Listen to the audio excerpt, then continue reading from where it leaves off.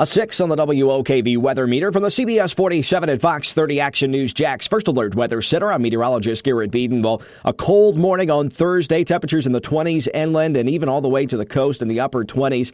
To near 30 degrees, some spots close to the beaches in the mid-20s. We'll have a mostly sunny sky, though. Behind that winter storm we had yesterday, an area of high pressure moving in. That's allowing for some cold air to filter into our area, some drier air as well. We'll have offshore winds around 10 to 15 miles per hour. This afternoon, we'll climb back to the mid-40s, but still below average for this time of year. Then after sunset, once again, we'll dive back down into the 30s with overnight lows in the mid to upper 20s around the Jacksonville metro area, even a freeze again at the beaches, a hard freeze as well for our inland communities in the lower to mid-20s. On Sunday, we'll get back some sunshine again, highs in the upper 40s to near 50 degrees, and then there's the weekend. Saturday and Sunday will be in the mid to upper 50s. The Jags game looks dry and pleasant, some football weather with highs in the mid to upper 50s to near 60 degrees. And then on Monday, we'll be tracking our next cold front approaching the area, some increasing clouds through the afternoon and evening, and then we'll see some showers, maybe even a rumble of thunder. We're still timing that out here in the First Alert Weather Center, but it looks like at least some showers Monday evening into the overnight,